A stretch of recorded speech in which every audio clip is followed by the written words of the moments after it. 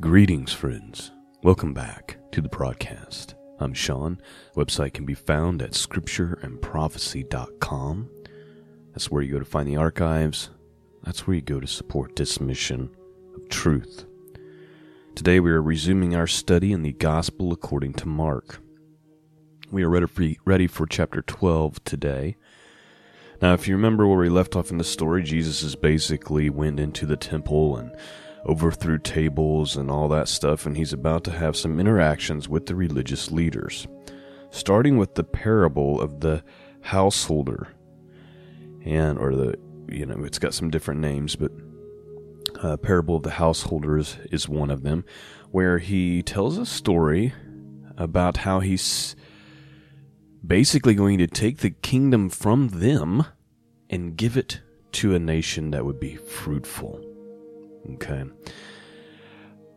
Additionally, after that, he has a few interactions with the religious leaders of the day where they're trying to entrap him with questions. That doesn't go well for them. And so that's kind of what's on the agenda today. So let's begin. Mark chapter 12. King James Bible. Let's start with this very first section here, this parable of the householder demanding fruit from his vineyard. Let's begin. Verse 1. And he began to speak unto them by parables. A certain man planted a vineyard, and set a hedge about it, and digged a place for the wine fat, and built a tower. And he let it out to a husbandman, and went into a far country. At the season he sent to the husbandman a servant, that he might receive from the husbandman of the fruit of the vineyard. And they caught him, and beat him, and sent him away empty. And he sent unto them another servant, and at him they cast stones, and wounded him in the head, and sent him away shamefully handled. And again he sent another, and him they killed, and many others, beating some and killing some. Having yet therefore one son, his well-beloved, he sent him also last unto them, saying, They will reverence my son. But those husbandmen said among themselves, This is the heir. Come, let us kill him, and the inheritance shall be ours. And they took him and killed him, and cast him out of the vineyard. What shall therefore the Lord of that vineyard do? He will come and destroy the husbandman, and he will give the vineyard unto others. And have you not read the scripture, The stone which the builders rejected has become the head of the corner? This was the Lord's doing, and it is marvelous in our eyes. And they sought to lay hold on him, but feared the people, for they knew that he had spoken the parable against them. And they left him and went their way. So let's break this down for a moment. This parable is easy to understand. In the parable, the owner of the vineyard leaves it in the hands of a servant, basically, in this, a representative, if you will. And in this instance, it's called a husbandman. But when it's time to receive the fruit from the vineyard, he sends his servants, but they just keep killing the servants. And he says, All right, I'll send my only son. Surely they will reverence him, but they kill the son also, saying in their hearts, If we get rid of this guy, we can take it all for ourselves. And of course, when the master returns, there's great punishment, and then he takes the vineyard and gives it to another. What's amazing is how many Christians today don't understand this basic truth, that the kingdom was taken from them and given to another. That's how you and I, as Gentiles, have been able to come in and be grafted into Israel. It's a very basic truth, but today we see so many Christians longing to be Jewish, so many Christians and churches and denominations worshiping the land of Israel, even though Israel, along with the rest of the world, is going to burn, according to the scriptures. And what we really are supposed to be longing for is the new Jerusalem, which will descend from heaven in the last days. The Pharisees, however, they know darn well who Jesus is talking about, as we see here at the very end, verse 12, and they sought to lay hold on him, but feared the people, for they knew that he had spoken the parable against them. Of course, when we go to Matthew chapter 21, Matthew chapter 21, starting with verse 33, we see this same parable in the book of Matthew. Let me go down to the end of it, because Jesus makes it clear in case anybody's confused about who he's talking to. Again, talking to the religious leaders, he says, after he tells this exact same parable, when the Lord therefore, starting with verse 40, of the vineyard cometh, what will he do to those husbandmen? They say unto him, he will miserably destroy those wicked men, and will let out his vineyard unto other husbandmen, which shall render him the fruits in their season. And Jesus saith unto them, did you never read the scriptures? The stone which the builders rejected, the same has become the head corner.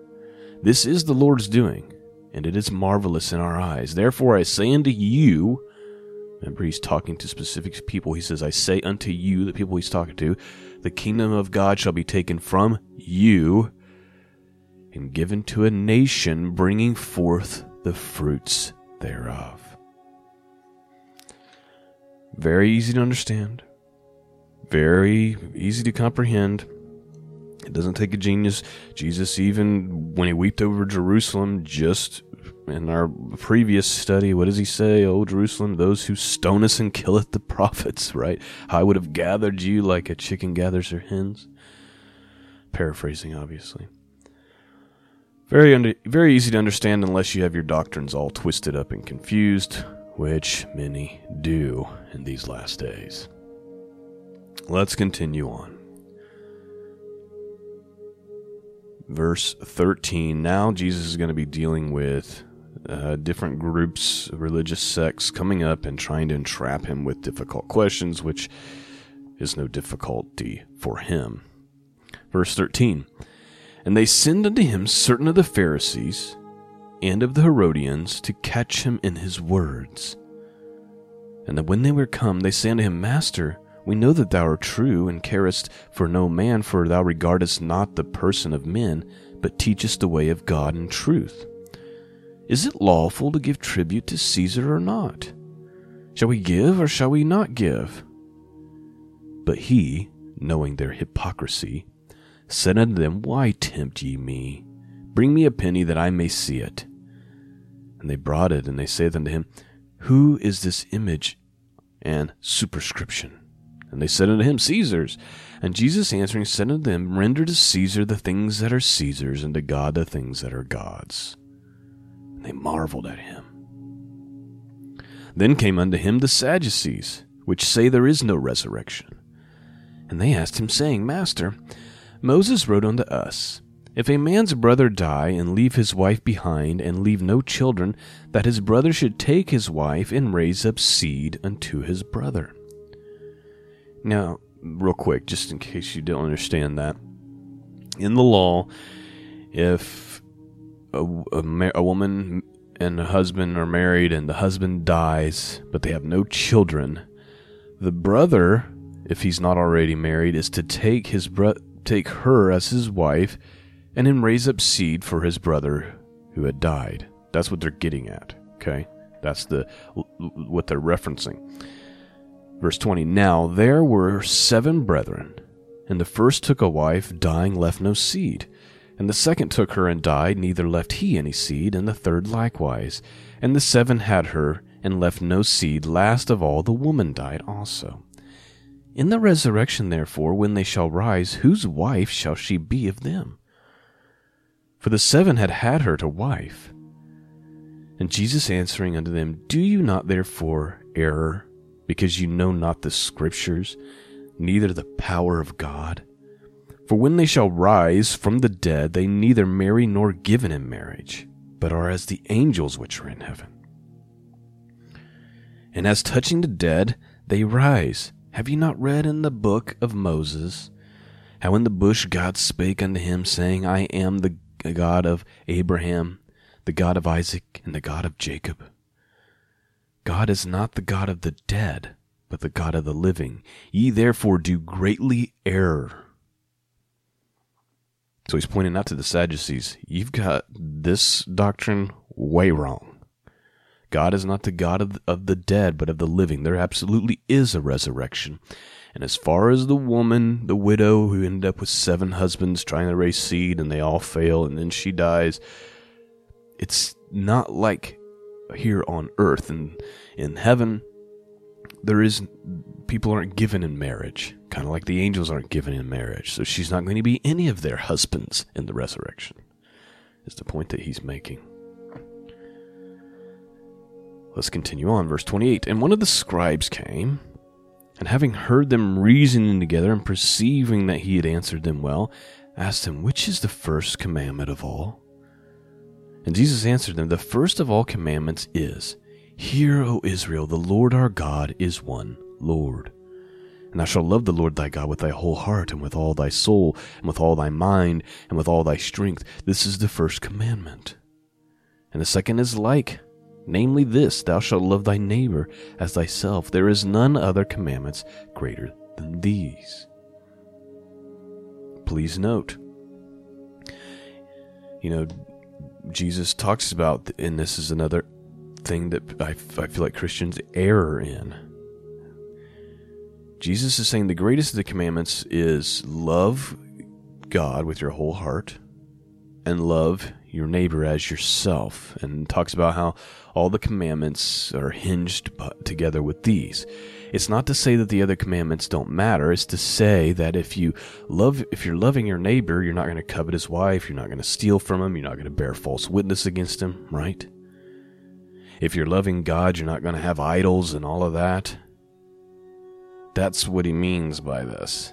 It doesn't mean just be loving and kind and now you're fulfilling all the commandments. So it's just saying if you're doing that, you're automatically by nature going to be obeying the commandments if you're truly loving your neighbor, if you're truly loving God.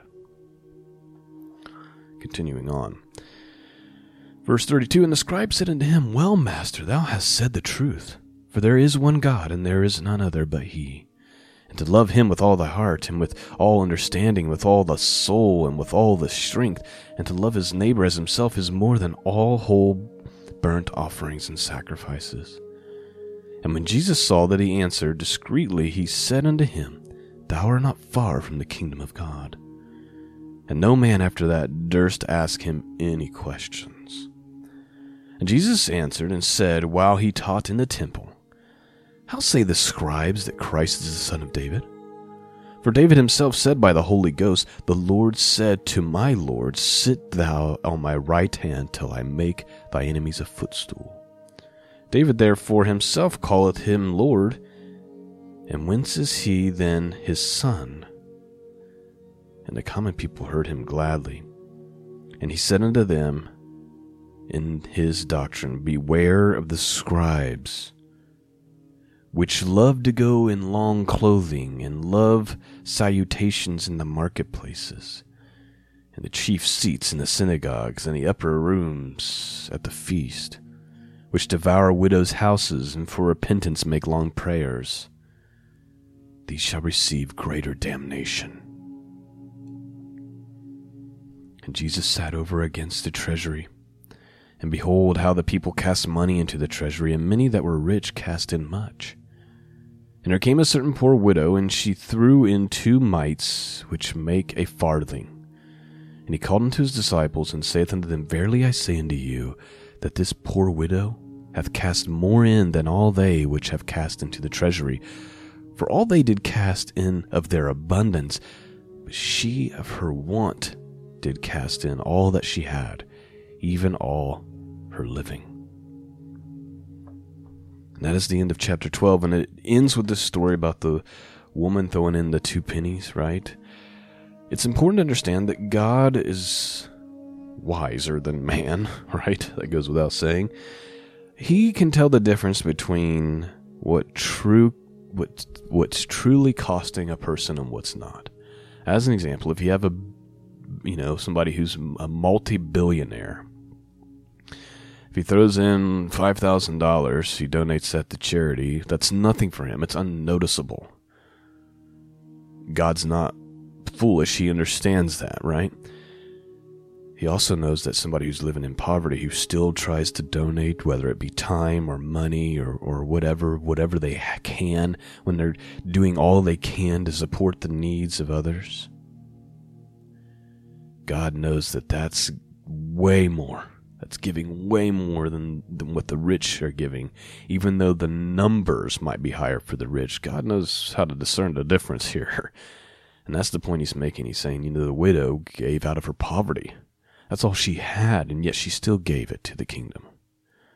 Whereas a lot of these rich, they're putting in large numbers, but it's not really costing them anything. They're giving out of their abundance. Well, anyway, I hope that this teaching has blessed you this morning. Maybe it's pierced your hearts. Maybe it's challenged you a little bit. I pray that you're being blessed by this work. I want to thank you for those of you who pray for the ministry. And the biggest prayer you could pray for it right now is guidance, that God would give me proper guidance. And number 2, that it would be protected from this age of censorship. I want to thank all of you who donate through PayPal and the Patreon subscribers. You guys make this happen. There's no way I could do all this without your support. So thank you so much for blessing me and blessing the work that's being done here. Lord willing, I'll be back with you again on Friday. Thank you for listening. Peace and grace be with all of you, and until next time, God bless.